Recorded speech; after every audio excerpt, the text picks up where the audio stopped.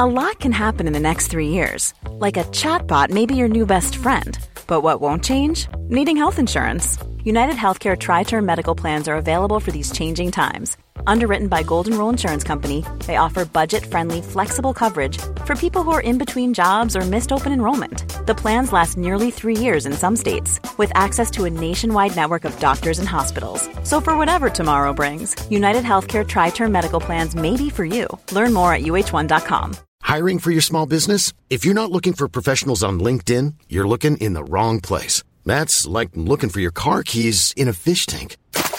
LinkedIn helps you hire professionals you can't find anywhere else, even those who aren't actively searching for a new job but might be open to the perfect role. In a given month, over 70% of LinkedIn users don't even visit other leading job sites. So start looking in the right place. With LinkedIn, you can hire professionals like a professional. Post your free job on linkedin.com/people today.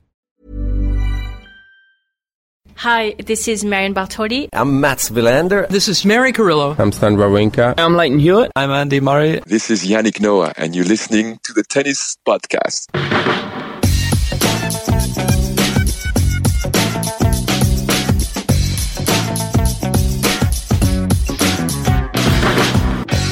Well, Happy New Year, everybody. In the words of Rafael Nadal, we say goodbye to a year that is better to forget without any doubt. Those words quoted by our own Matt Roberts on Twitter very perfectly to ring in the new year. So thank you, Matt, for bringing those words into all of our lives. Yes, and he said it with a raised eyebrow, of course.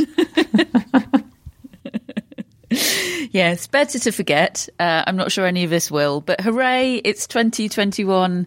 Welcome to what hopefully will be a better year, and the benchmark is low. Yeah, it already feels better.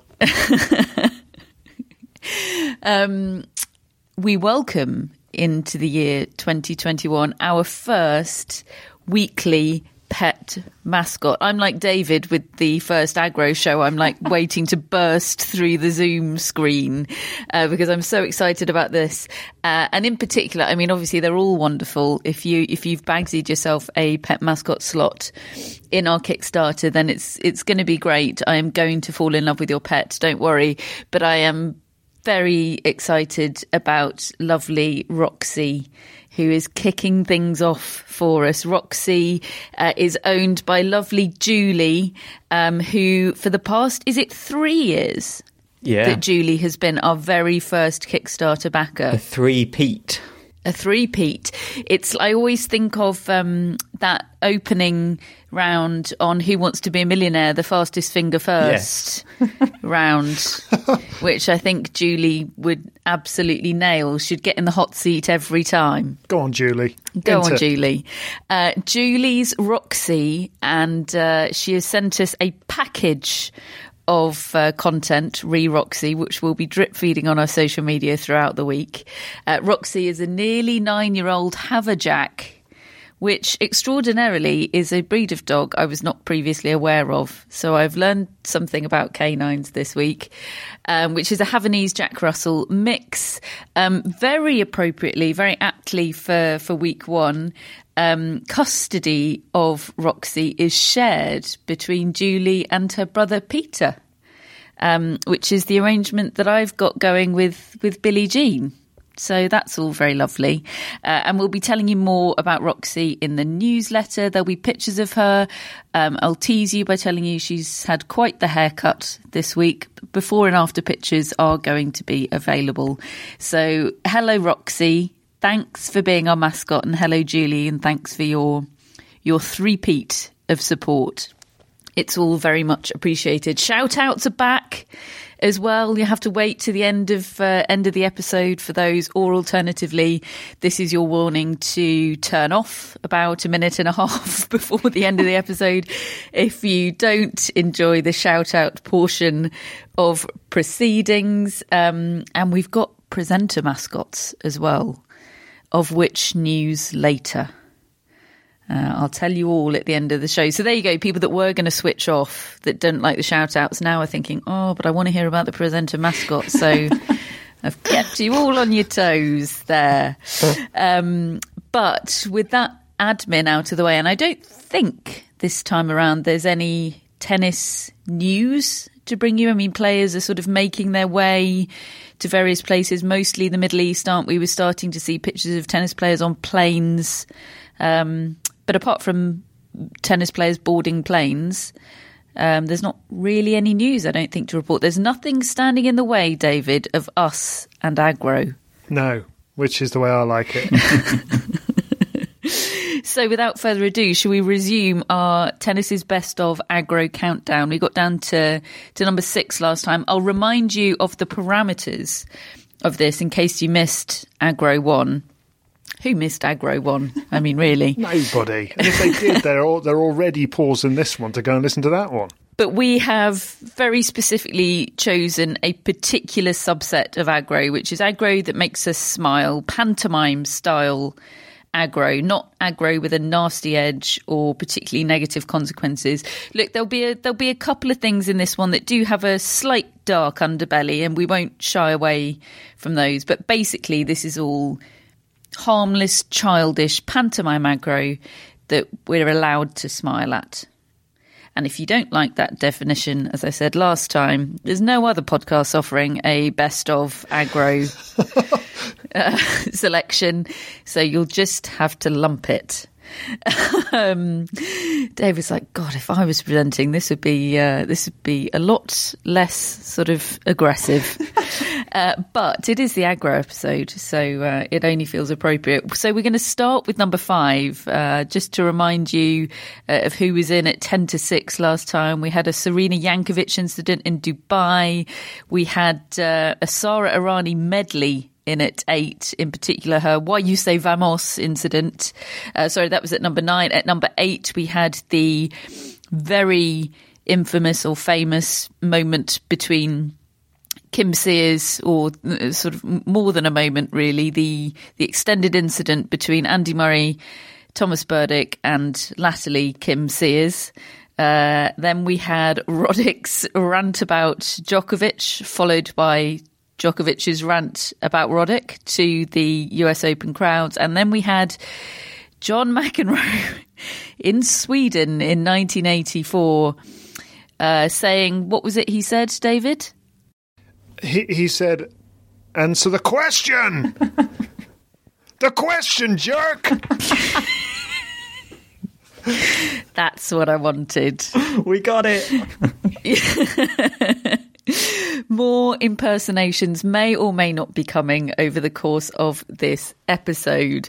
For number 5, I don't think impersonations will be required because the audio captures it so perfectly. And I'm not sure, even if you were trying to satirise it, you could do better comic delivery than Andy Murray himself in either of the 2 clips that we're going to play, because we've done a bit of an Andy Murray medley for number 5 because we couldn't choose between his 2 greatest aggro hits, and we didn't want him, clogging up the whole of the top 10 because there were so many great entries to choose from. So it's a little bit of an Andy Murray duo, and we start with Andy Murray and Fabio Fognini at the Shanghai Masters in 2019. This is, of course, one of Andy Murray's comeback events after his hip resurfacing surgery. He plays that swing, doesn't he, in China, and obviously ends up winning that tournament in Antwerp indoors, sort of at the end of that swing. He's battled through in 3 sets against Juan Londero in the opening round, and he's facing Fabio Fognini in round 2. It's a set-all and 5-all, and Murray is serving and has a point for 6-5, which he wins with an easy put-away volley. And let's remember that this is a huge opportunity for him to be a top 10 player. Fabio Fognini is ranked number 10 in the world at this point, and that would be huge for Andy Murray, and he's in a position maybe to go and win. So he clinches the point. He's leading 6-5, and then this ensues. Murray leads 6-5. You say the same to everyone. You say that, mate, you do the same in every match, doesn't matter who you're playing. I'm listening. I know exactly So what happened? When I had a volley on top of the net, he shouts, shut up. Andy, When I have a volley on top of the net, he shouts and then tells me, don't look at me. I'm like, you just shouted in the middle of the You're point. telling me stuff that I know. I understand. Yeah, but he's the one. You're not giving me any chance to deal with him. You're not giving me any chance to deal with him. If you sit down, I'll take it. The shut up is just one of the most epic things that's ever been said on a tennis court, in my opinion. I mean, one of the most gifable moments in tennis history, I would say. And as we were saying right throughout Aggro episode 1, the most important thing about Aggro is that they own it afterwards and don't back down. Well, bless Andy Murray, because Fognini went on to win that match and a tie break. We all watched that, incidentally, didn't we? At a steak restaurant in Solihull. I remember vividly. Those were very happy memories. And we played it for the restaurant, basically. Yes, we did. We were those people. So Murray loses a very close match. He's asked about that incident in press, and let's just say he's not ready to let it go. So I had a volley on top of the net. Someone made a noise. I didn't know who made the noise. I looked in the direction of where the noise came from. He then told me, stop looking at me. What are you looking at me for? And I was like, well, I was just about to hit a shot and someone made a noise. He then was telling me to stop looking at him, which normally when someone shouts in the middle of a point, this is pretty rare that happens. And then, he told me to stop complaining, to have a sense of humour that, when you have a volley on top of the net, you're not going to miss it. And I was like, oh, I know I'm not going to miss it, but I wanted to know where the sound came from, and it came from him, which you're not allowed to do. It's against the rules. It's hindrance. You shouldn't do it. But he said that I should have a sense of humour about that, and neither of us, I would say in that moment, neither of us were in sort of a joking, laughing kind of mood, and that was the issue that I had. Oh, it's cracking, isn't it? He's like, I know I'm not going to lose the point. It's just the dog with the bone mentality of these players when they get in a. I mean, it's competitive dialogue as well as everything else, isn't it? They just can't let it go, and he's one of the extremes of that. I love him for it as a player. I love watching him because, I am not backing down. No chance, no matter how petty it gets. I would be exactly the same. Like, I know I'm right. I don't care how petty I sound. I will make sure you all know I'm right. It's sensational. Yes, and I think we need a moment to appreciate the incredible delivery of "shut up." Just, he's treating Fognini like the child that Fognini is acting like. Unfortunately, the podcast medium doesn't allow us to convey this. The YouTube clips will be made available, the links to them in our show notes, as with the previous episode. But the hand motions that accompany the shut up, and in fact, all of the outburst on the court are quite sensational. And there is a moment where Fognini sort of does a mock impersonation of the hand, the arm flailing that Andy Murray is doing. He's stood up at the net, sort of hand on hip, with the other hand sort of flailing around in gestures, while Fergus Murphy's just saying, "Yeah, I know he's being child. Just let me deal with it." I quite enjoy the way Fergus just said, "You're not telling me anything I don't already know." I love that. And of course, the running theme between this Andy Murray entry and its co-entry, which takes us back to Munich 2015, is the theme of Andy Murray picking up on a player doing something that they're well known for doing repeatedly on the tour, and almost feeling like he's picking the fight for the rest of the tour. because in Munich 2015, it's the quarterfinals, and Andy Murray is taking on Lukas Rosol of Once Upon a Time Beating Nadal fame. And Lukas Rosol shoulder barges Murray at the change of ends midway through the first set. The first set, incidentally, that Lukas Rosol won 6-4. Murray immediately at that point looks up to the umpire, Cedric Murier. Nothing really happens. He just does a sort of, what, you're not going to do anything about that gesture. And then upon resumption, Rosol is at the baseline waiting to serve, and Andy Murray just can't let it go. No one on the tour likes you. You do it every week. No one likes you on the tour. Everyone did. Please. For anyone that couldn't quite hear that, and I did turn the levels up as high as I could without too much distortion, he says, nobody likes you, and then doubles down and said, nobody likes you on the tour. Which it might sound unkind and potentially is unkind. But just for a bit of background, I mean, Lukas Rosol was pretty well known for this stuff, wasn't he? He had done some kicking over of Rafael Nadal's water bottles at Wimbledon, which I know doesn't sound like an act of war, but in tennis terms, that is kind of, you know, that's shooting Franz Ferdinand, isn't it? It's really massive. And the previous week, in Bucharest, Rosol had been playing Guillermo Garcia Lopez. And Garcia Lopez, I couldn't find footage of this. I could only find write-ups. Garcia Lopez seemed to kind of forget about the handshake at the net momentarily, and then remembers and goes to shake Rosol's hand. And Rosol, being not the bigger man, snubs him, like takes his hand away and refuses to shake it. So he's got a bit of previous, and Andy Murray wanted to make that point. I mean, it was a bit like, you know, Maradona against you, David, after you'd shoulder barged him early on in your match.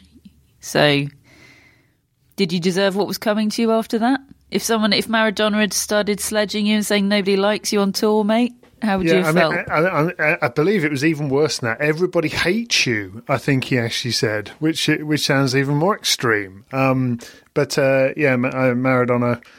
God rest his soul, wasn't very happy with me after I knocked him over. But Rosol, he is an interesting one, isn't he? Because he was quite happy to get in Nadal's face back during that match. And when I interviewed him I interviewed him at the US Open ahead of a match, maybe against Murray again. I can't remember who he played, but we were interviewing him as the British press, so it must have been.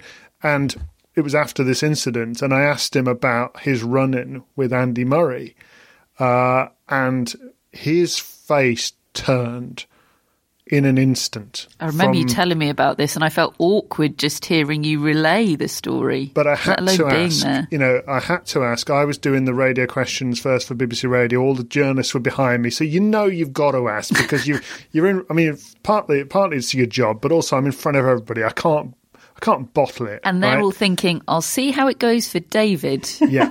You're their canary down the mine. I bowled in, and of course I'm, of their number, the only one that is actually able to look eye to eye or even slightly look down on 6'5" Lukas Rosol. So I think I pretty much went on my tiptoes to just try to make sure he realised that I was going to do this, and I wasn't going to back down. So I asked him, I just said, and I repeated it back to him. Andy Murray said on court that everybody hates you in a match. What is your, what's your view of that now, all this time on? And he just looked me in the eye, the stoniest look imaginable, and he just said, "Have you got another question?" Oh.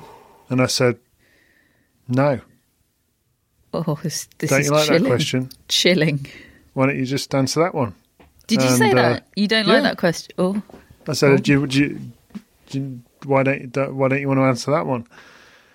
And he just sort of, he kind of answered it. I mean, but he didn't for a moment stop trying to make me feel uncomfortable.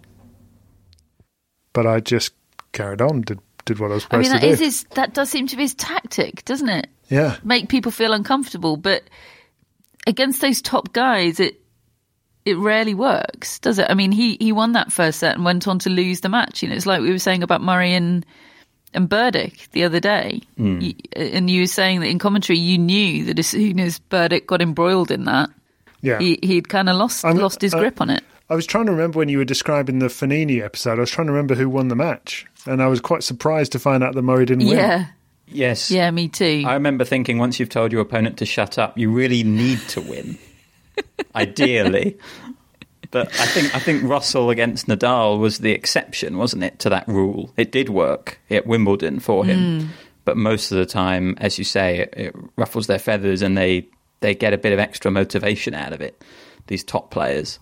And I think possibly the distinction between the two, and I don't know here because I don't have quotes from Fognini about the incident, but I suspect Fognini could laugh at it and laugh at himself in a way that maybe Lucas Russell, it sounds like, wasn't in the mood for laughing. No, it doesn't seem the type to me to go away and laugh about it afterwards. No. Thank you, though, Lucas, for providing us much aggro over the years. It's been a joy. And thank you, Andy Murray, for your spectacular comic delivery. So that is in at number 5. In at 4, it's over to David. And the entry that was supposed to be in last week's episode. Yeah. I would say of all of them, this is maybe the one that I don't walk away just with a smile on my face about. I feel conflicted about this, and there is an unpleasant edge to it, but also it is very amusing at the same time.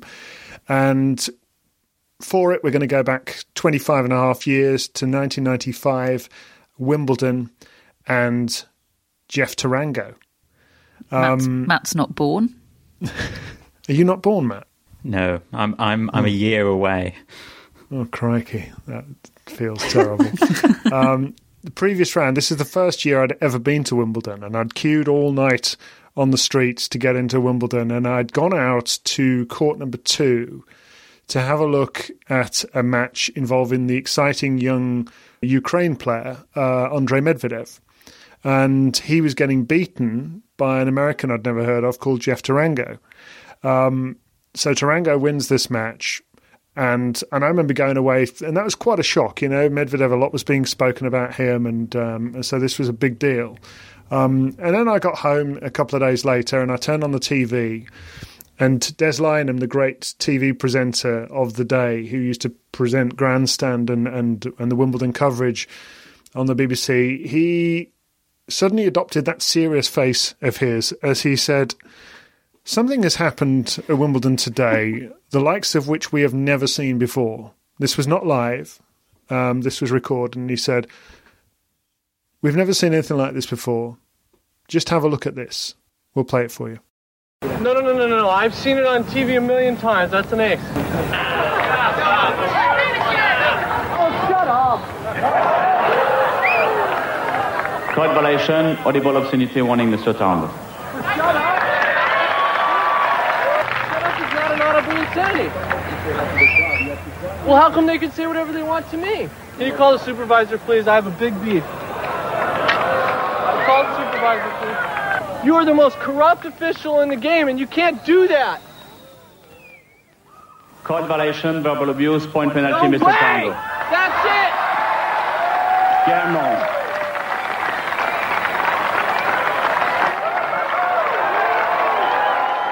And so, with Jeff Tarango trailing by a set to love and 3 games to 1 in the second set against Alexander Mronz, Tarango was 80 in the world. He'd never been beyond the 3rd round of a slam before, so this is a big deal for him. But if you didn't hear completely the first part of that, he actually said to the crowd who were slightly heckling him, he told them to shut up, and he got given a warning for an audible obscenity, which I think is what really set him off, because it's not an audible obscenity. Okay, it's maybe you shouldn't do it, but that's what he got given it for, and off it went from there.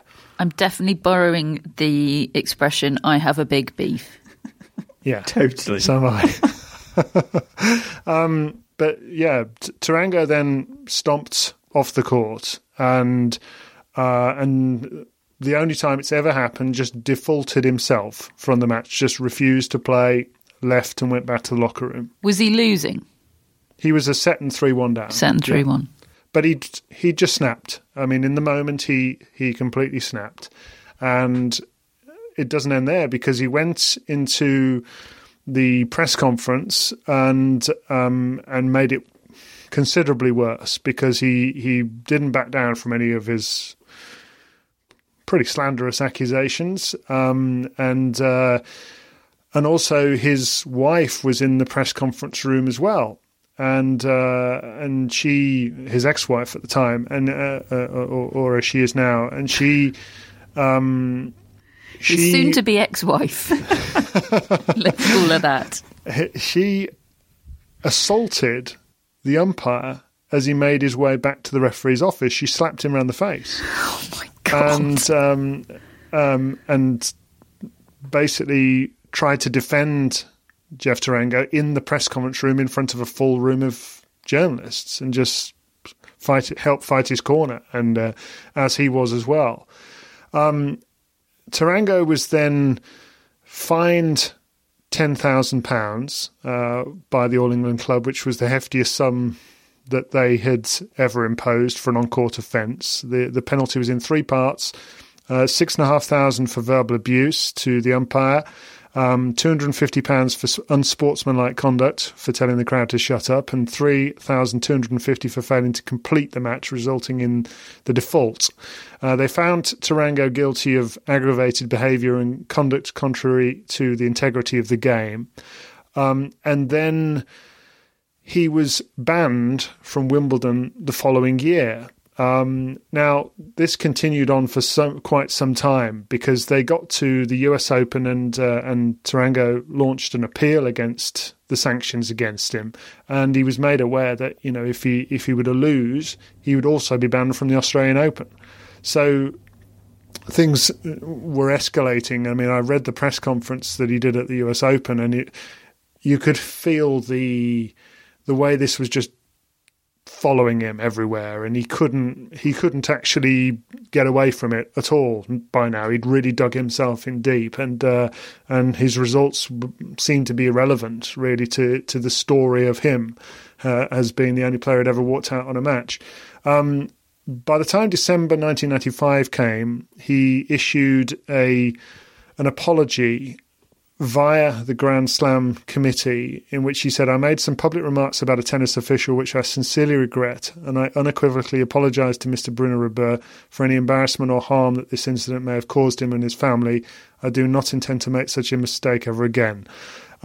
He makes further words to apologise, and does have his fine reduced, because things were escalating, and he was getting more and more into the mire financially because of not accepting the punishment.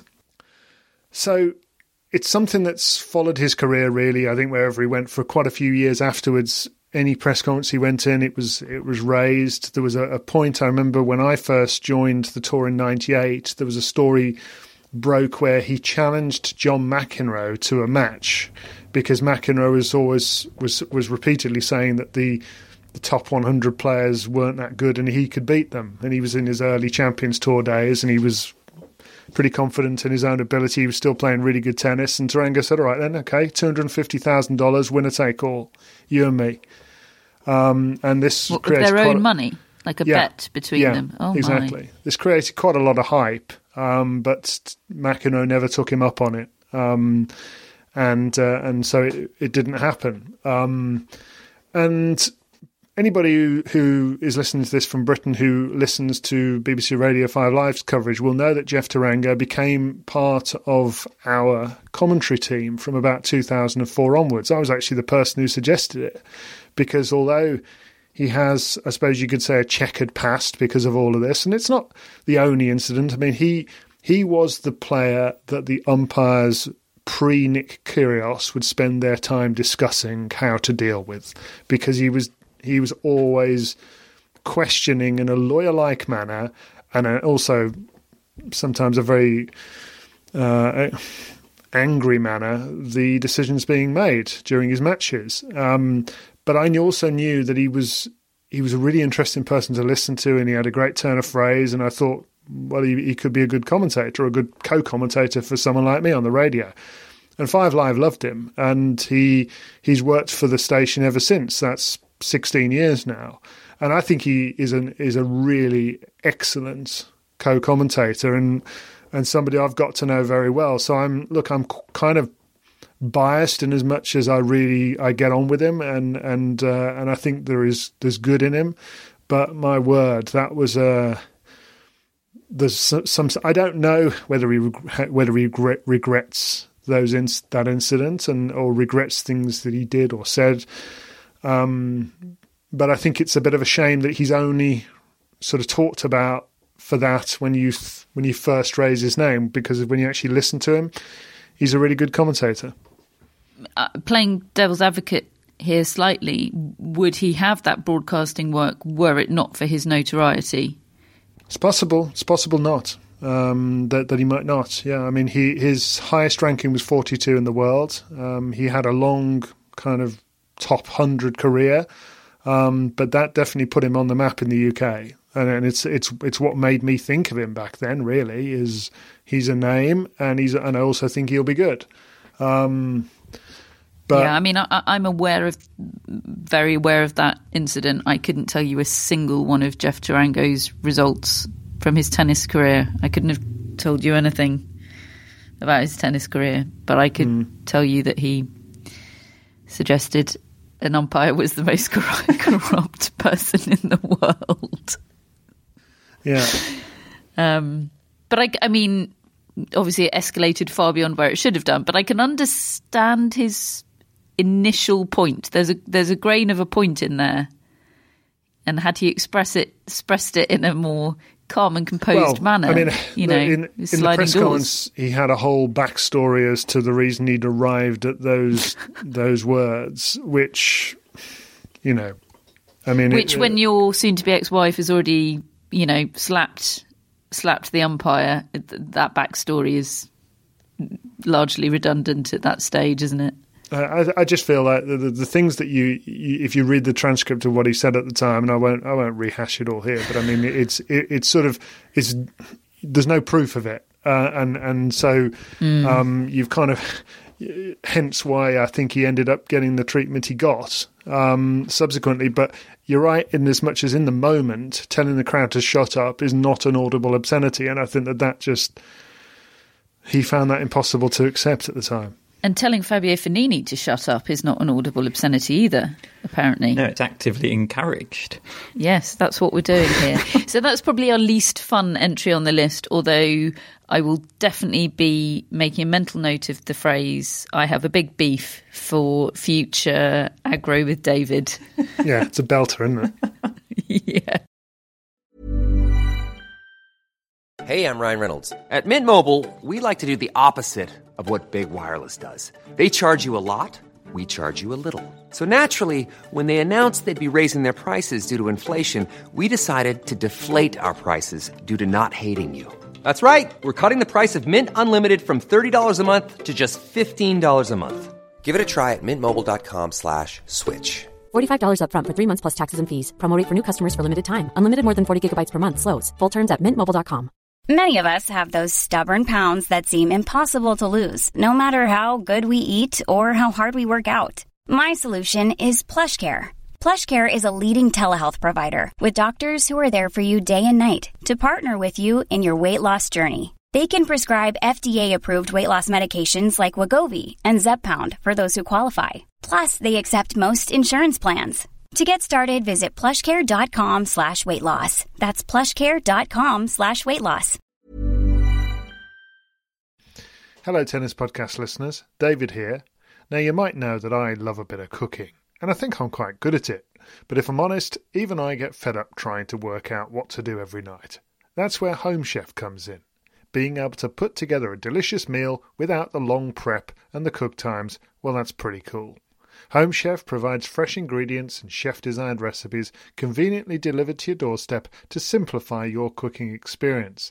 They have over 30 options a week and serve a variety of dietary needs, so you don't have to worry about what to make ahead of time. Not only is it convenient, but it's economical too. Home Chef customers save an average of $86 per month on groceries. Now, for a limited time, Home Chef is offering Tennis Podcast listeners 18 free meals plus free dessert for life and, of course, free shipping on your very first box. Go to homechef.com/tennis.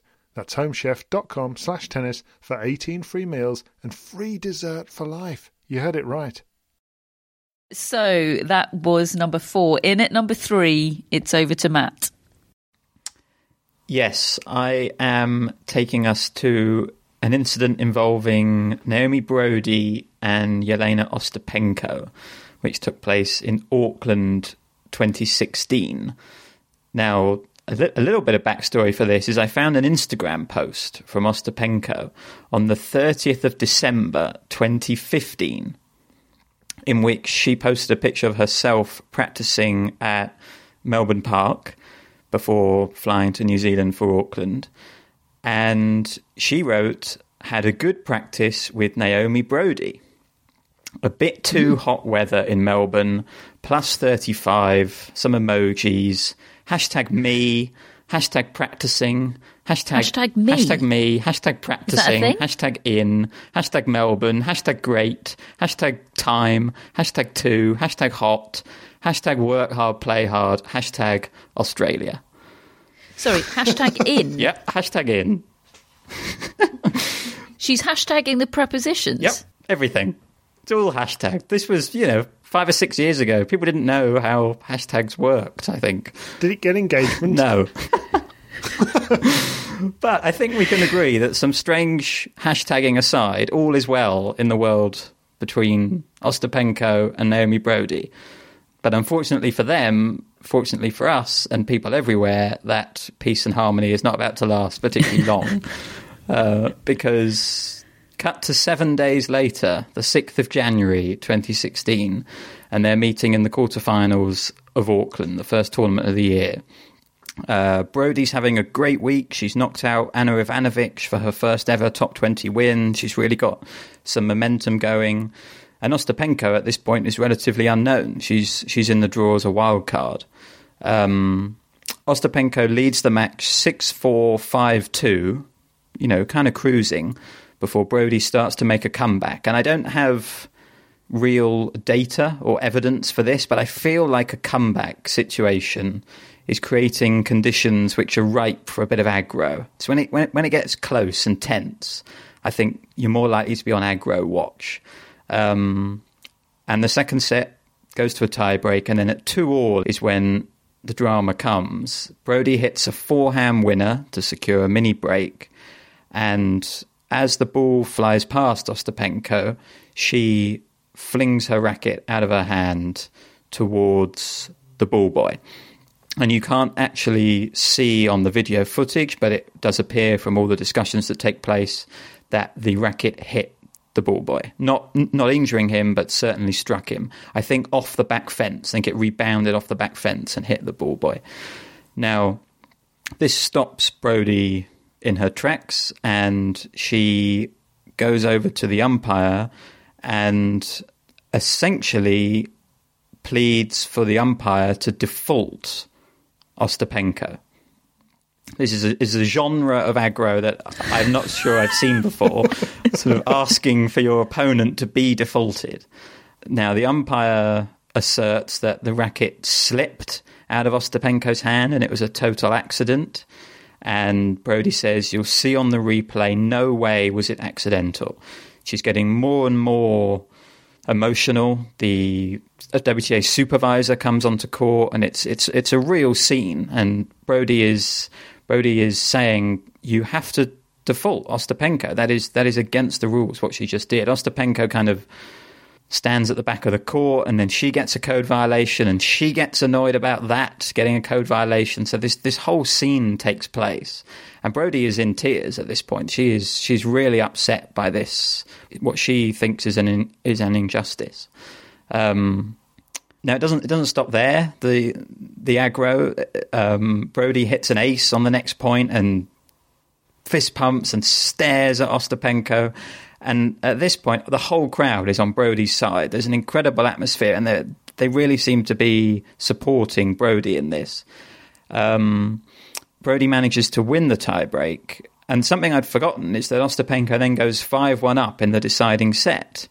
And then Brody starts mounting another comeback. And she comes back from 5-1 down and wins it 7-5. She wins 6 games in a row, which just sort of adds to Ostapenko's sort of... Well, she's just had it, Ostapenko, with Brody at this point, totally. And then everyone's on alert for the handshake, and it doesn't disappoint. Ostapenko gives Brody short shrift and kind of petulantly does a handshake and walks over to her chair.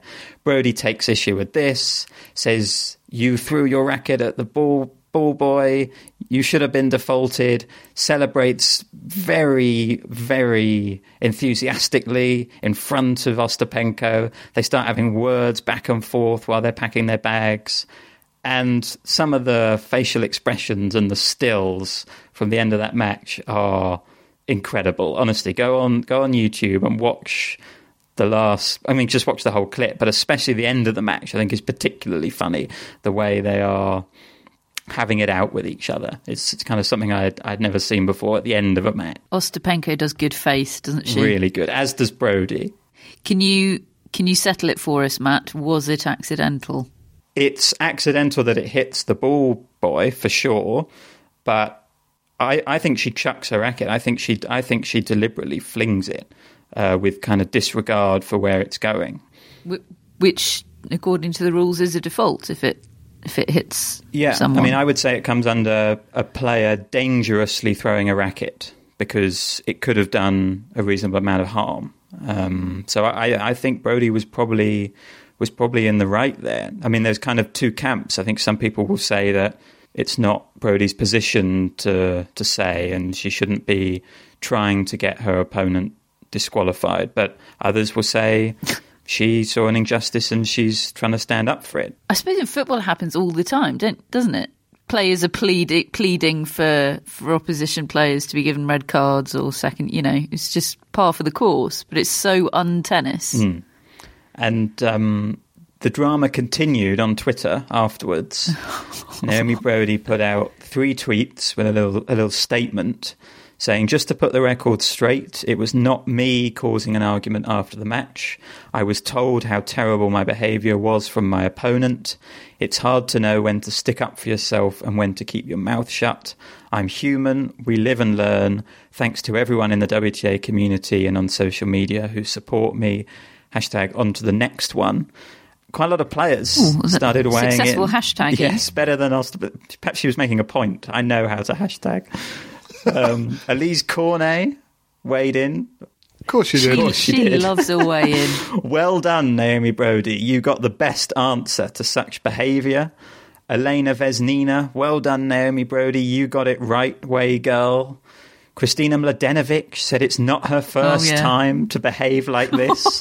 "I experimented that too at Wembley last year. Great fight and win, girl."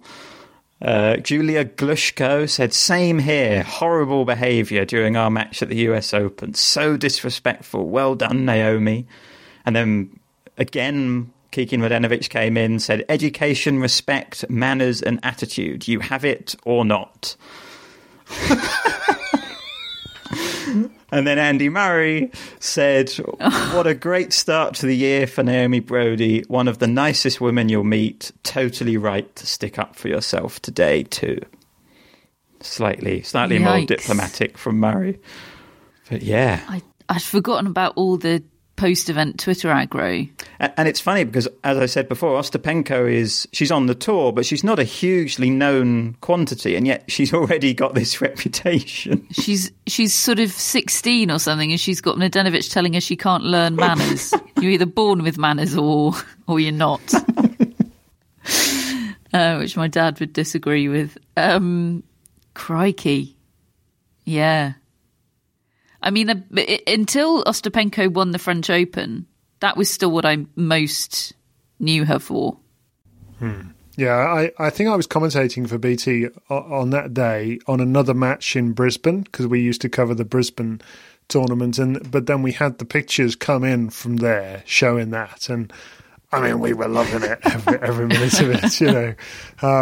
It's funny, I mean, I've spoken to Naomi about it since then. I've sometimes tried to wind her up a bit on air and try to get her to talk about it, and she's backed away. And actually, I would say she's been quite defensive of Ostapenko, and said since then that she's a nice player, a nice person, you know, and you know, yes, it was a flare up, but she wasn't about to go and stick the boot in afterwards. It's possible she felt uncomfortable with the pile-on afterwards. That always maybe. makes something feel a bit, yeah. Naomi's she's really nice and a decent person, I think, and I think she wouldn't want to see that really in the hindsight of it all. She was very young, Ostapenko, wasn't she? She would have been sort of 17, 18 at most then. Very young, very young. I mean, I'm not saying she's not, you know, still a bit like that.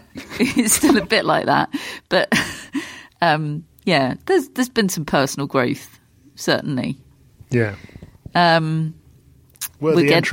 We're getting to the business end now, David. Yeah, we are. At 2. Oh, I had a lot of fun researching this. 2014, we're going back to the ATP finals and the semi-final of it between Roger Federer and Stan Wawrinka. It has been an absolutely appalling tournament so far. Every match has been straight sets, no classics, no fun, no interest. But was this the tournament where, Matt, do you think the worst match ever took place? No, that was 4 editions later. I would suggest that there were definitely contenders in this one. I mean, and it was the whole week. There were just appalling matches. Was this the one where Ferrer came in as an alternate and played and qualified and suddenly played a 3-setter? Like, it was like, can't remember. Thankfully, Ferrer is here. This is what it's come to. We need the Ferrer. only thing I remember from it, and I listened to, we'd started the podcast by then, and I listened to our edition of the podcast the day after what should have been the final of this tournament, and we were really only had this match to talk about because it's the only thing that you remember the whole edition of it for, and just to give because there wasn't a final. No. There was just... We'll get on to that. Right, yeah. But I mean, if just to briefly run you through where we were, Stan Wawrinka is playing just glorious tennis. He's knocking Federer off the court. He wins the first set 6-4. He has 3 match points. Federer saves them, takes the second set 7-5.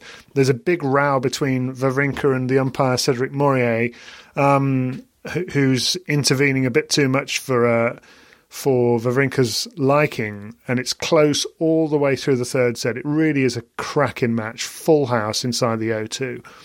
Gets to 5-all in the third. Wawrinka has another breakpoint chance to lead 6-5. Federer saves it, gets back to deuce, and then just as he's about to serve again at deuce Federer, Wawrinka looks to his right and something's just slightly distracted him, and then Federer goes into his service motion, and then Wawrinka completely pulls away and won't allow the serve to be taken place, and he starts talking to somebody to his right. You see this on the TV screen, and umpire Cedric Mourier asks what's going on, and now, in hindsight, I know what's happened. He's staring, shaking the racket at the Federer player box where Roger Federer's wife Mirka is sitting, and he's basically said, "Don't shout out before he's about to serve," and she goes, "Crybaby." And Stan turns around to the umpire and says, "Did you hear what she said?" And he's shaking his head. The commentators don't really pick up on it at the time, other than to say he needs to be careful not to let outside influences distract him, because you can't really tell what's going on, I don't think, if you're the commentator in the commentary box. I remember on radio we we could tell something was going on. We just didn't know it was with her. We knew it was with somebody in the player box of Roger Federer. Wawrinka then gets it into a final set tiebreak. He has a match point, a fourth one, doesn't take it. Federer turns it around, wins it 8-6. Decent enough handshake. And then the following day, I remember the build-up to the final is shrouded in mystery because Federer hasn't gone to his practice court yet. The crowd's filling up, and then suddenly Roger Federer walks out onto the court and tells a full house that he's not playing and that he's got an injury, and I think he's got a back problem. It was probably the worst reaction from a pro-Federer crowd I've ever heard in a situation like this. They weren't happy. There was a lot of people really, really upset. Tournament did a really good job to get Andy Murray to come in specially to play against Novak Djokovic in an exhibition. They had a doubles with McEnroe and Cash and Henman as well. And the lovely thing was that Federer and Stan both had the Davis Cup final the following week, where they were going to be teammates. Now, listening back to our podcast from 2014, I'd forgotten this, that I was down in the locker room area, standing next to John McEnroe, who was there for ESPN, and I was going off to interview somebody, he was going off to his commentary box, and we got stopped near the locker room in a way that we would never normally be stopped. So sort of the corridor was blocked off, and it turned out, or at least the belief is, that Federer and Wawrinka were having it out in a room to the side of this corridor about this incident. And Simon Briggs was right on this situation. and he reports, the details of the bust-up between Roger Federer and Stan Wawrinka on Saturday night became clearer yesterday as well-placed sources attested that the two men found themselves thrashing out their differences in the O2 Arena gym. Information has now come to light about the aftermath of the match, when Federer and Wawrinka were encouraged by senior tennis figures to put the issue to bed at once. The two men conducted a heated 10-minute debate in which Federer was understood to be the more assertive party. The tension was not fully resolved, but they have agreed to concentrate on their shared goal of defeating France in the Davis Cup final, which it starts in Lille on Friday.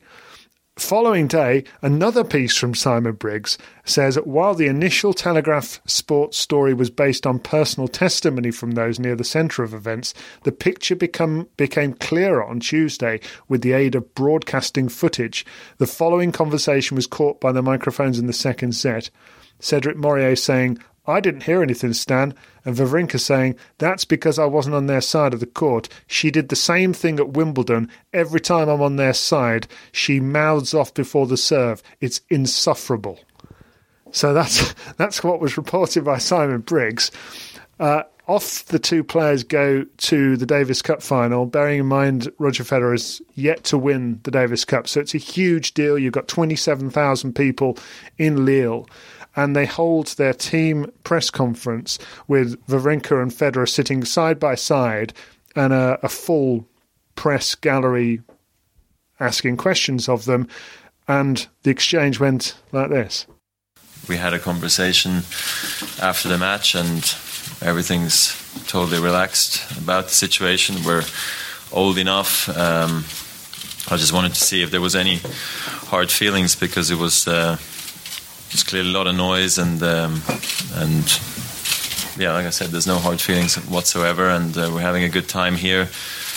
We are friends, not enemies, but obviously it was maybe one of those moments, heat of the moment situations, but I think he did a very nice job of making it really big, but I don't think from this point forward there's much to say about it anymore. I would just like to ask Stan as well, because the umpire on Saturday night, Cedric Mourier, has given an interview today, Stan, where he says that you said it was Roger's wife that was talking to you during the match and that he could see you were clearly annoyed by it. Is that the case? I'm not sure he's allowed to talk, but that's his one. But yeah, as Roger said, I think first thing that we had no problem together. We talk already about that straight after the match, not only about that, about many things. And we know how to deal when we have a small thing like that, and it's become a big deal because of the press, because of you. But for us, it's nothing really. It took us 5 minutes to talk about that and to think about the next main goal that we have. It's the Davis Cup this weekend. So that was Russell Fuller asking the questions for BBC Radio 5 Live, and I do. It's not on the clip there, but I do recall Russell asking another follow-up question to Roger Federer about it. At which point Federer had enough, and I can't remember exactly what he said to him, but he basically stared at him and said, "Have we had enough now?" or something like that. Russell style. Yeah, it was. You got another question. I think Russell had started his previous question with last question, and then he tried to get another one in, and Federer said, "You said the last one was your last question." Ooh. Yes, that was it. But very good job, Russell, for the line of inquiry, because it's not easy, I tell you, when these players are staring you down like that, especially someone like Federer. My favourite part of that whole story is Simon reporting that ATP officials were encouraging them to hash it out in the gym. Like, sort of what, they'd sort of handed over boxing gloves and ushered them into a ring. Like, I just, sort of people stand, like, were they selling tickets? That would be a good idea.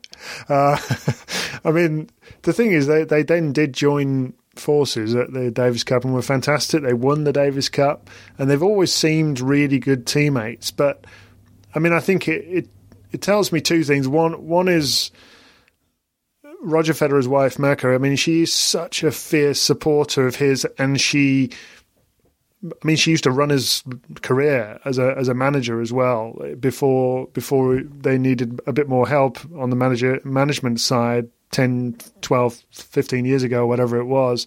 And she's going to say what she thinks. And with Stan, he's not afraid to fall out with people in a match. It doesn't matter who it is. People that I think he would call his friends in the red mist of a match. I've seen him do it with Tsonga and all sorts of people that you really aren't quite expecting him to fall out with, and it'll happen. But they did appear to be able to put that behind them, but it was it's wonderfully awkward. Would he fall out with Federer, though? I mean, he's got the sort of outside agent in Mirka here as someone to fall out with. I wonder whether if it was just Federer that had been involved in the aggro, whether it would have been different.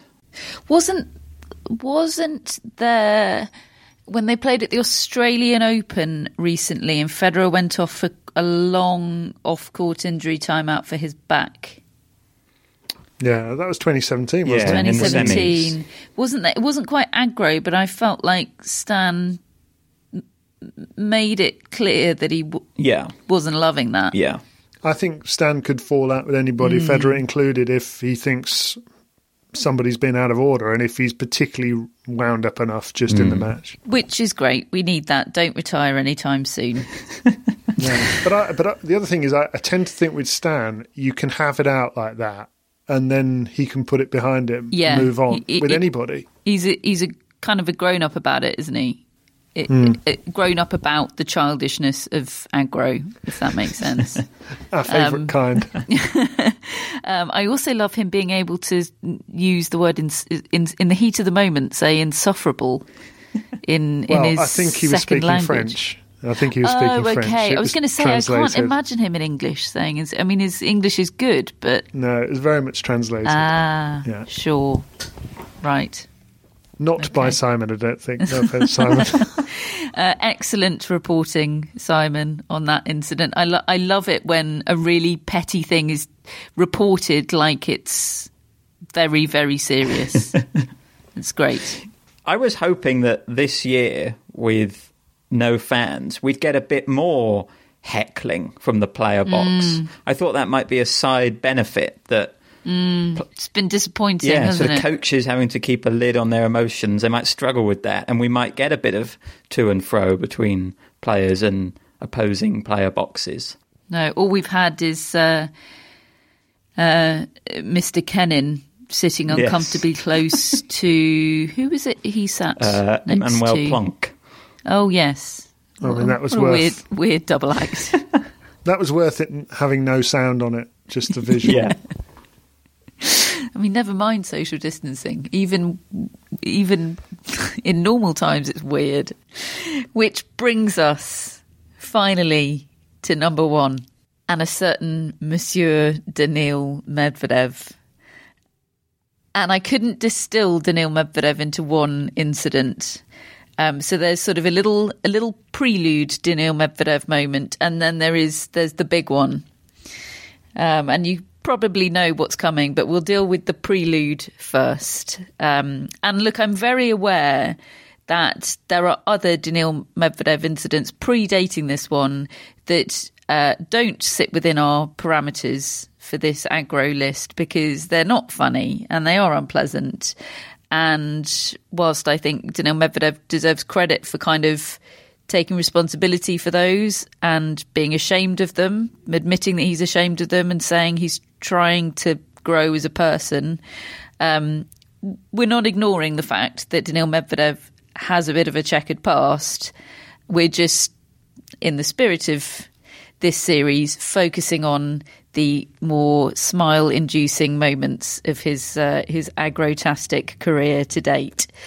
So for your little appetizer, I take you to Miami 2018 and a first round match on a pretty small outside court. The coverage of this match was just a couple of cameras, really.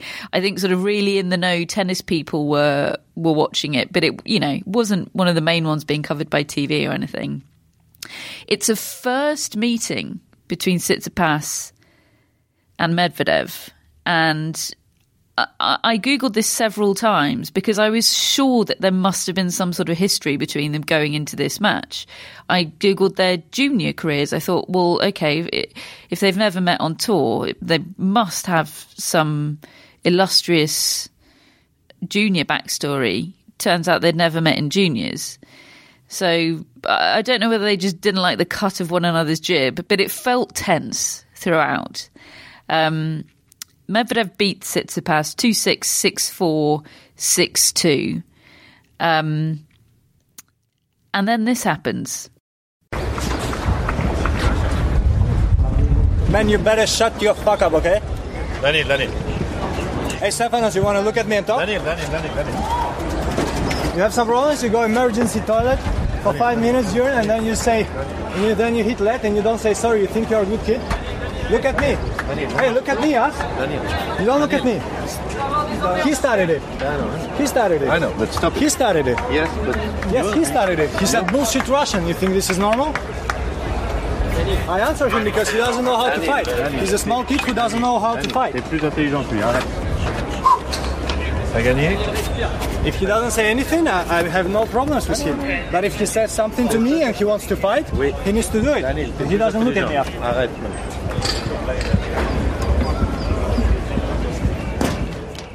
I love the way the umpire's like, if I speak to him in French, maybe that will calm him down. Now, I think what Daniil Medvedev is trying to explain happened there is that in his dejection at losing the close match, and we're all very familiar with dejected Tsitsipas, he walks over to his chair and mutters the words bullshit Russian, aimed at Medvedev, which just isolated in itself is spectacular aggro because Tsitsipas is of Russian descent. So not only sort of xenophobic, but ironically xenophobic. And Medvedev doesn't like that insult very much, which I completely sympathise with. That's not a great thing to say. But his response to it is to very much seem to want to actually get into fisticuffs with him. And apologies to David's mum here for the poor language, which I'm going to repeat, and other people everywhere that don't like swearing. But shut your fuck up is being added along with I've got big beef to my list of expressions to use in future personal aggro. and quite right as well. I think for this occasion, my mum will overlook it, Catherine. I appreciate that. And wasn't it a load of Tsitsipas net cords that really got Medvedev annoyed? He wasn't apologising for net cords, and it really was riling him up. Yeah, I mean, and look, Tsitsipas, even at this point on tour, and he was, pretty new to the tour still at this point, he was developing a bit of a reputation for low-level gamesmanship. I remember a match with Shapovalov in Miami, I think it must have been the following year, where he was tapping his racket on the court mid-point, sort of Fabio Fognini style. And that's what Murray was accusing Fognini of in Shanghai, of making a noise when he was about to go and hit the ball. And I remember Shapovalov sort of implying he does this a lot. And that's something Medvedev references there, isn't it? He's like, oh, you think you're such a nice kid. Everybody goes on about what a nice kid you are. It's kind of like I want to set the record straight a bit and let the world know that you just called me a bullshit Russian, and that's not on. It's quite disappointing to me how their rivalry has developed. They have backed away from the aggro. They clearly don't like each other. Well, so yes, so Medvedev that was the first of 3 wins for Medvedev over Tsitsipas that year, including in the second round of the US Open. We'll come on to the US Open very shortly, I promise. And the head-to-head got to 5-0 in Medvedev's favour before they met at the O2 in 2019. Of course, the tournament that Tsitsipas went on to win, still his biggest tournament victory to date. And after that victory for Tsitsipas over Medvedev, and it was huge for him because it had got in his head, as it does. He thinks Felix Auger-Aliassime is the greatest of all time because he can't figure out a way to beat him. These matchups do get into his head. He said afterwards, our chemistry definitely isn't the best on tour. It's not that I hate him, but we won't be going to dinner together. I respect him for sure. He's a Grand Slam finalist, so that takes a lot of respect from me to him.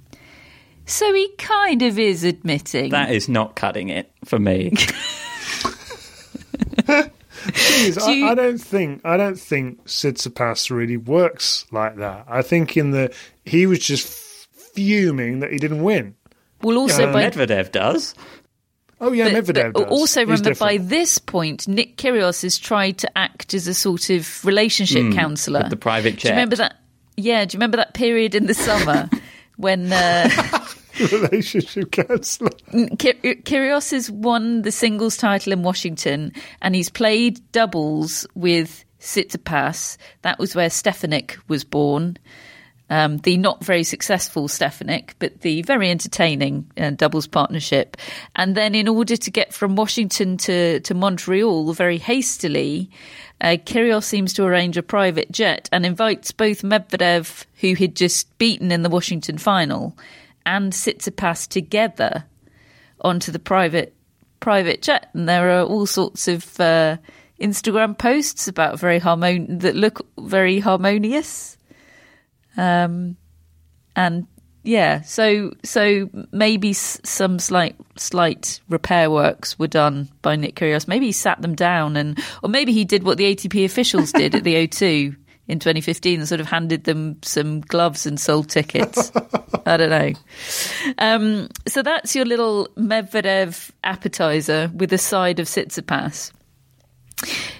But of course, when it comes to Daniil Medvedev, there is really only one winning moment. And I say moment, it's probably a week's worth of moments and clips that I sometimes still play to myself when I want to channel a certain type of energy. So Medvedev is coming into the 2018 US Open on an extraordinary run. He's been a finalist in Montreal. He's won the title in Cincinnati. He's kind of the man. In round 3, it's a night session match on the Louis Armstrong Stadium court, and he's playing. Actually, no, I think it's Grandstand, isn't it? He's playing Feliciano Lopez, and it's a heck of a match. very tight one as well. During the first set, Medvedev very angrily grabs a towel from a ball kid, and it's pretty unpleasant and aggressive, and he receives a code violation for it. Fine. Medvedev doesn't like that very much, and responds by sort of tossing his racket towards his bag. Fine. And then I'm sure he thinks he's being subtle, but of course there's sort of about 15 cameras on him at this time. Gives the umpire the finger up against his face. He sort of gestures, sort of pretends that he's just putting his hands to his face in a sort of, I'm thinking about something very deeply expression, but actually only his middle finger is elevated in the direction of the umpire, which is spectacular. Didn't Nick Kyrgios change his Twitter picture to that? Did he? Yeah. Well, that is amazing. It's the naughty kid at school, isn't it? It's just, yeah, it's just brilliant. And at this point, the crowd just completely take against him. There's just no coming back from this moment. And Medvedev's not interested in coming back from that moment. You know, you can tell he's fired up by it. He's fired up by the energy. Medvedev goes on to win that match in 4 incredibly close sets. And he immediately goes to the centre of the court and he's waiting for it. He's begging for it. He can't wait for the interviewer to come onto court and give him his moment. And I've been unable to find out who this interviewer is, and bless him. He's been given a tough gig here, but this is what transpired. Well, Daniil, quite an evening, quite an atmosphere in here. You're through to the next round. Talk to us about your emotions and how you're feeling. Well, first of all, what I can say that thank you all, guys, because your energy tonight give me the win. Because if you were not here, guys, I would probably lose the match because I was so tired. I was cramping yesterday. It was so tough for me to play. So I want all of you to know, when you sleep tonight, I won because of you.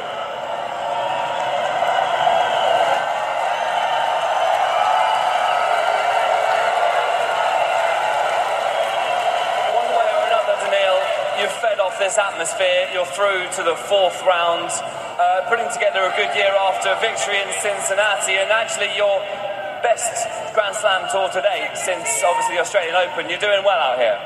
Yeah, but again, the only thing I can say that the energy you're giving me right now, guys, I think it will be enough for my 5 next matches. I mean, the more you do this, the more I will win for you guys. Thank you. To sign some balls and hit them into the crowd for us. I will try, but I'm not sure I can make it. Ladies and gentlemen, let's hear it one more time for Daniil Medvedev.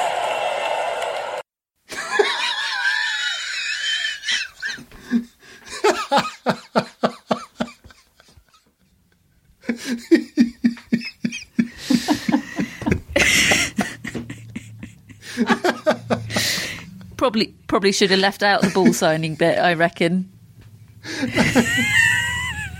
I'd totally forgotten the way the perfectly reasonable second question comes in.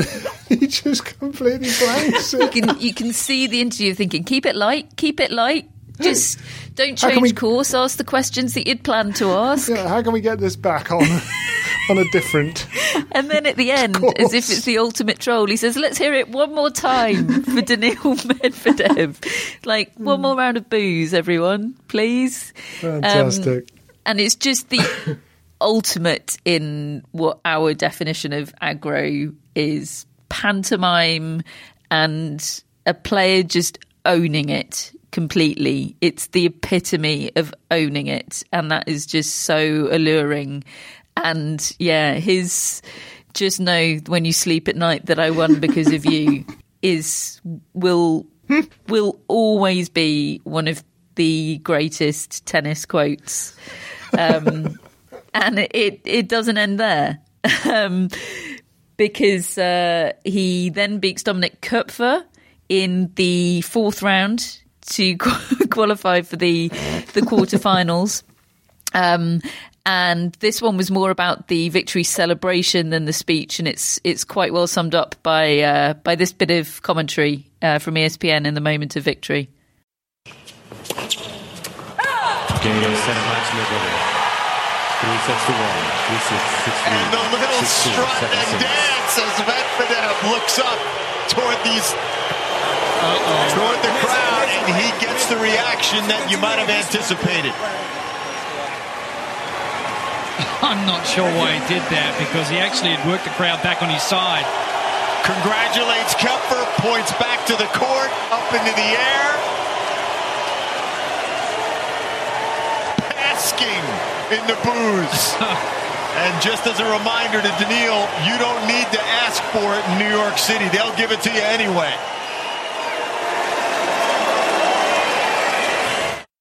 Basking in the booze.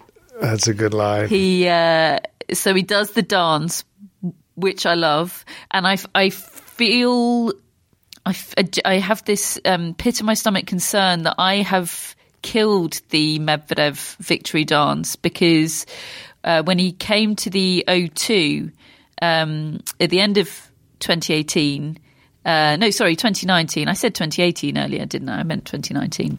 And when he came to the O2, obviously qualified there for the first time. And we now know he was completely running on fumes and unable to compete. In my pre-tournament interview with him, I very excitedly said, will you do the dance? Will you do the dance when you win matches? And he could see the sort of desperation in my eyes, and his face sort of said, oh God, she really wants the dance, doesn't it? And he sort of went, yeah, okay, maybe I'll do the dance. And then he didn't win a single match, and we've never seen the dance again. Or any celebration ever again. Now he's got another new signature. Yes, which is also great. He does the dance, goes to the middle of the court, and he just, like Tim Robbins when he escapes from Shawshank, stands in the middle of the court, raises his arms into a wide V and gazes upwards, very clearly inviting the boos from the crowd. And there's no better way to put it than but he's bathing in the boos. He's marinating in them. It's so glorious.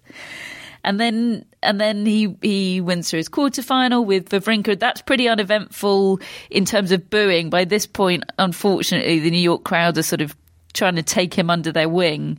He gives a slightly odd post-match interview where he says, well, that was a mere weird match, wasn't it, everyone? I'm sorry that it was so weird. My thigh was hurting, and he obviously knew my thigh was hurting, and it's always weird to play an injured opponent. Like just a weirdly sort of self-aware interview, which he's kind of known for now. Beats Dimitrov in the semi-finals, and then, of course, plays that final against Rafael Nadal, where he seems down and out, 2 sets to love down. He's been held together by sticky tape for most of the tournament by this point. Every clip that I looked at from this tournament, he seemed to have tape on a different body part. And, of course, this was after Cincinnati, where he received treatment on his arm for acute lack of bicep, which is an all-time great commentary line. And then he fights back, seemingly from nowhere. And as we'll hear in his victory speech here, which isn't aggro-tastic, but it brings the Medvedev 2019 US Open aggro story full circle. And I think the loveliness and quirkiness of this speech kind of makes what went before it even more wonderfully aggro-tastic. Here it is. Yeah, first of all, I just want to congratulate Rafa. 19th Grand Slam title is something unbelievable, outrageous.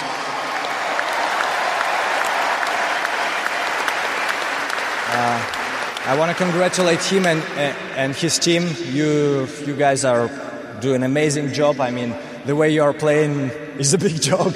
It's very tough to play against you. And, when I was looking on the screen and they were showing number 1, number 2, number 19, I was like, if I would win, what would they show?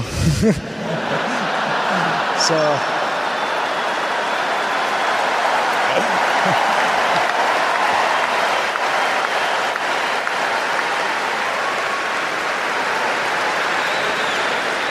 Yeah, and again, what you've done for tennis in general, I mean, I think 100 million of kids watching you play want to play tennis, and it's amazing for our sport. Thank you and congrats again.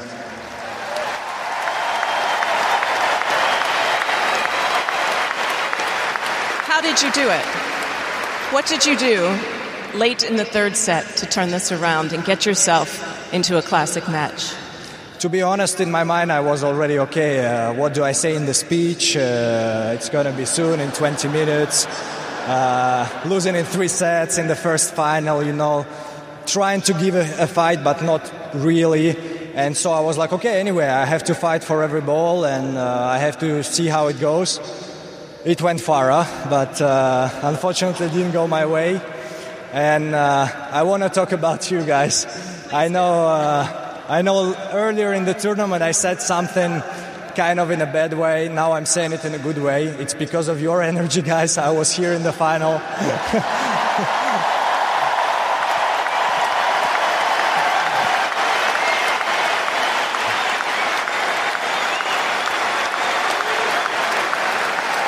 And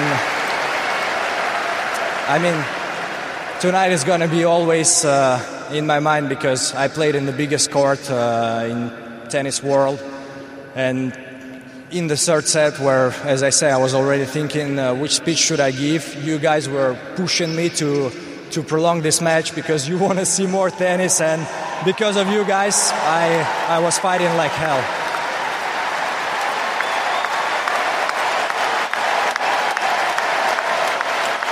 Congratulations. I think you're going to have a nice and long relationship with the crowd in New York. Yeah, as I said, it's electric. You were booing me for a reason. I never said that it was not, but you guys see that I can also change because I'm a human being. I can make mistakes. And again, thank you very much from the bottom of my heart. Thank you. And now all we're left with are the memories and the metronomic winning of titles.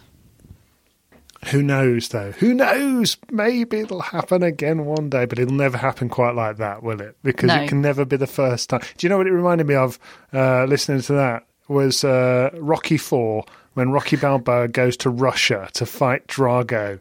And the crowd are booing him when he comes in, and he wins the fight. And at the end, he goes, "If I can change, you can change.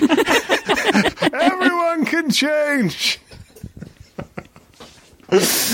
It's so great, isn't it? And in that speech where he's saying, "Oh, I can't wait to come back and develop my relationship with the crowds," that suddenly feels so poignant. Oh, now. God, yeah, sure does. Yeah, that's what we need first, isn't it? Crowds back. I think if there's a running theme of lots of these aggro, it's that it's often crowd provoked or crowd enhanced as well. Yeah, we can't rely on players' boxes to create aggro. we need the general public. Yeah. So bring back crowds, bring back aggro, bring back tennis.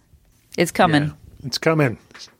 And we can actually. How many shows have we done with no tennis this year? It's becoming our specialty, David. Even since the ATP finals, it seems to have been a lot of talking and not a lot of action.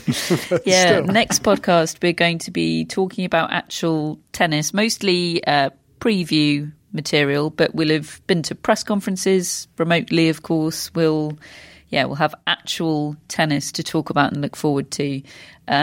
But my God, it's been a pleasure to do the aggro. And I really feel, I don't know, every time I see that clip of Medvedev basking in the booze and saying, "I won because of you," I feel like I get a shot in the arm of something. I can't feel alive. Yeah, I can't adequately describe it, but it's great.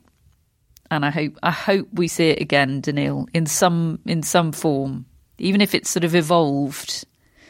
And I definitely hope we see that dance again. I feel like it already has evolved with his no celebration. I think. Yeah, I mean that is cool. It's really cool. Yeah. I don't think we've seen the end of. Anyway, thank you for the memories and good luck with the metronomic winning of titles. We'll be back on Thursday with our next podcast talking about tennis actual tennis. We will still have lovely Roxy as our pet weekly mascot because, the clue's in the title, weekly mascot. So Roxy will be back on Thursday. I promised news of our presenter mascots, didn't I, at the top of the show? So I think it's time for us to reveal. And again, more information will be in the newsletter and on social media. But David, you've scored yourself a feline. Yeah, called Rogue. I mean, I'm so buzzing. I've never been a rogue, in my life. You're not a rogue. Yeah, but by association I am. Now. We understand that Rogue is named after an X-Men character, so your homework for the week, or for the year, if you like, is to watch some X-Men films to get up to speed. There's about 10 of them, isn't there?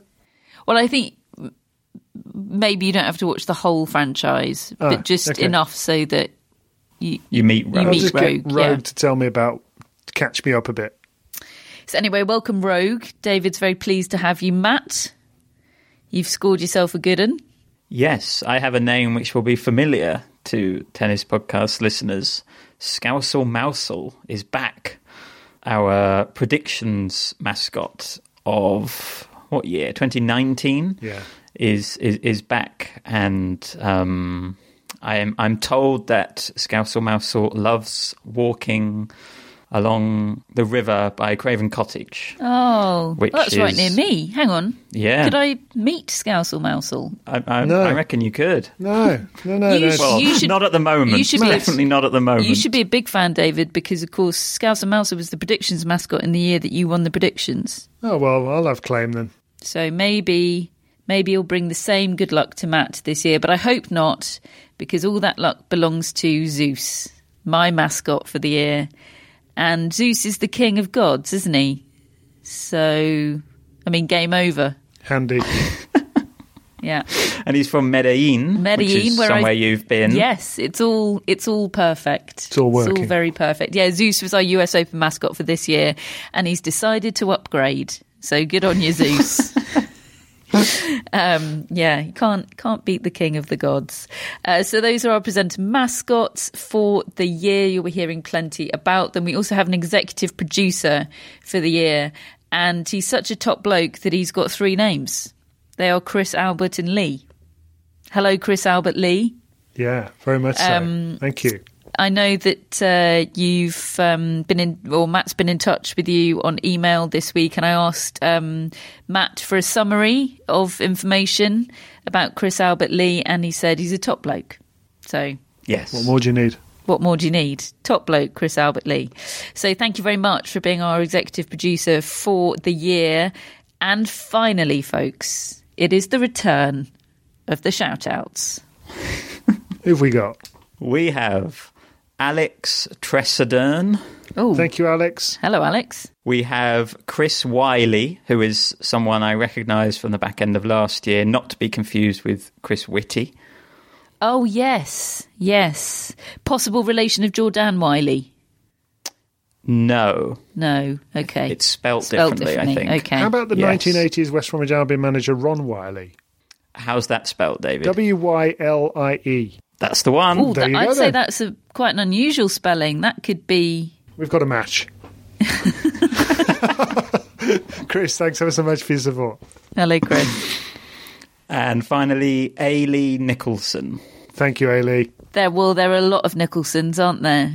She could be related to a lot of famous people. Are we talking Ailey... Scottish. It's a Scottish spell. It's a lovely name. How'd you spell it? Eilidh.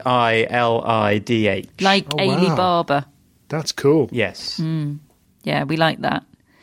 Thank you for being our first 3 shout-outs for 2021. I almost said 2022 there. Oh, blimey. Thank you very much. Thank you for everyone that's backed us. The Kickstarter is still open. Shout-outs are available. Intros are available. Beers are available for you to buy for us throughout the year. I know we're hoping 2021 will be better than 2020, but I still think we'll need some beers.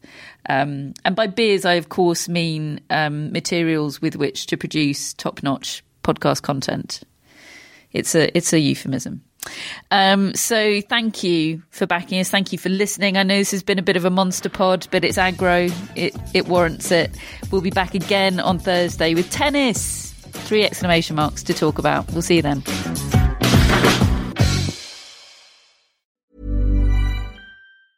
A lot can happen in 3 years, like a chatbot may be your new best friend. But what won't change? Needing health insurance. United Healthcare Tri-Term Medical Plans, underwritten by Golden Rule Insurance Company, offer flexible, budget-friendly coverage that lasts nearly 3 years in some states. Learn more at uh1.com. Normally, being a little extra might be a bit much, but not when it comes to healthcare. That's why United Healthcare's Health Protector Guard fixed indemnity insurance plans, underwritten by Golden Rule Insurance Company, supplement your primary plan so you manage out-of-pocket costs. Learn more at uh1.com.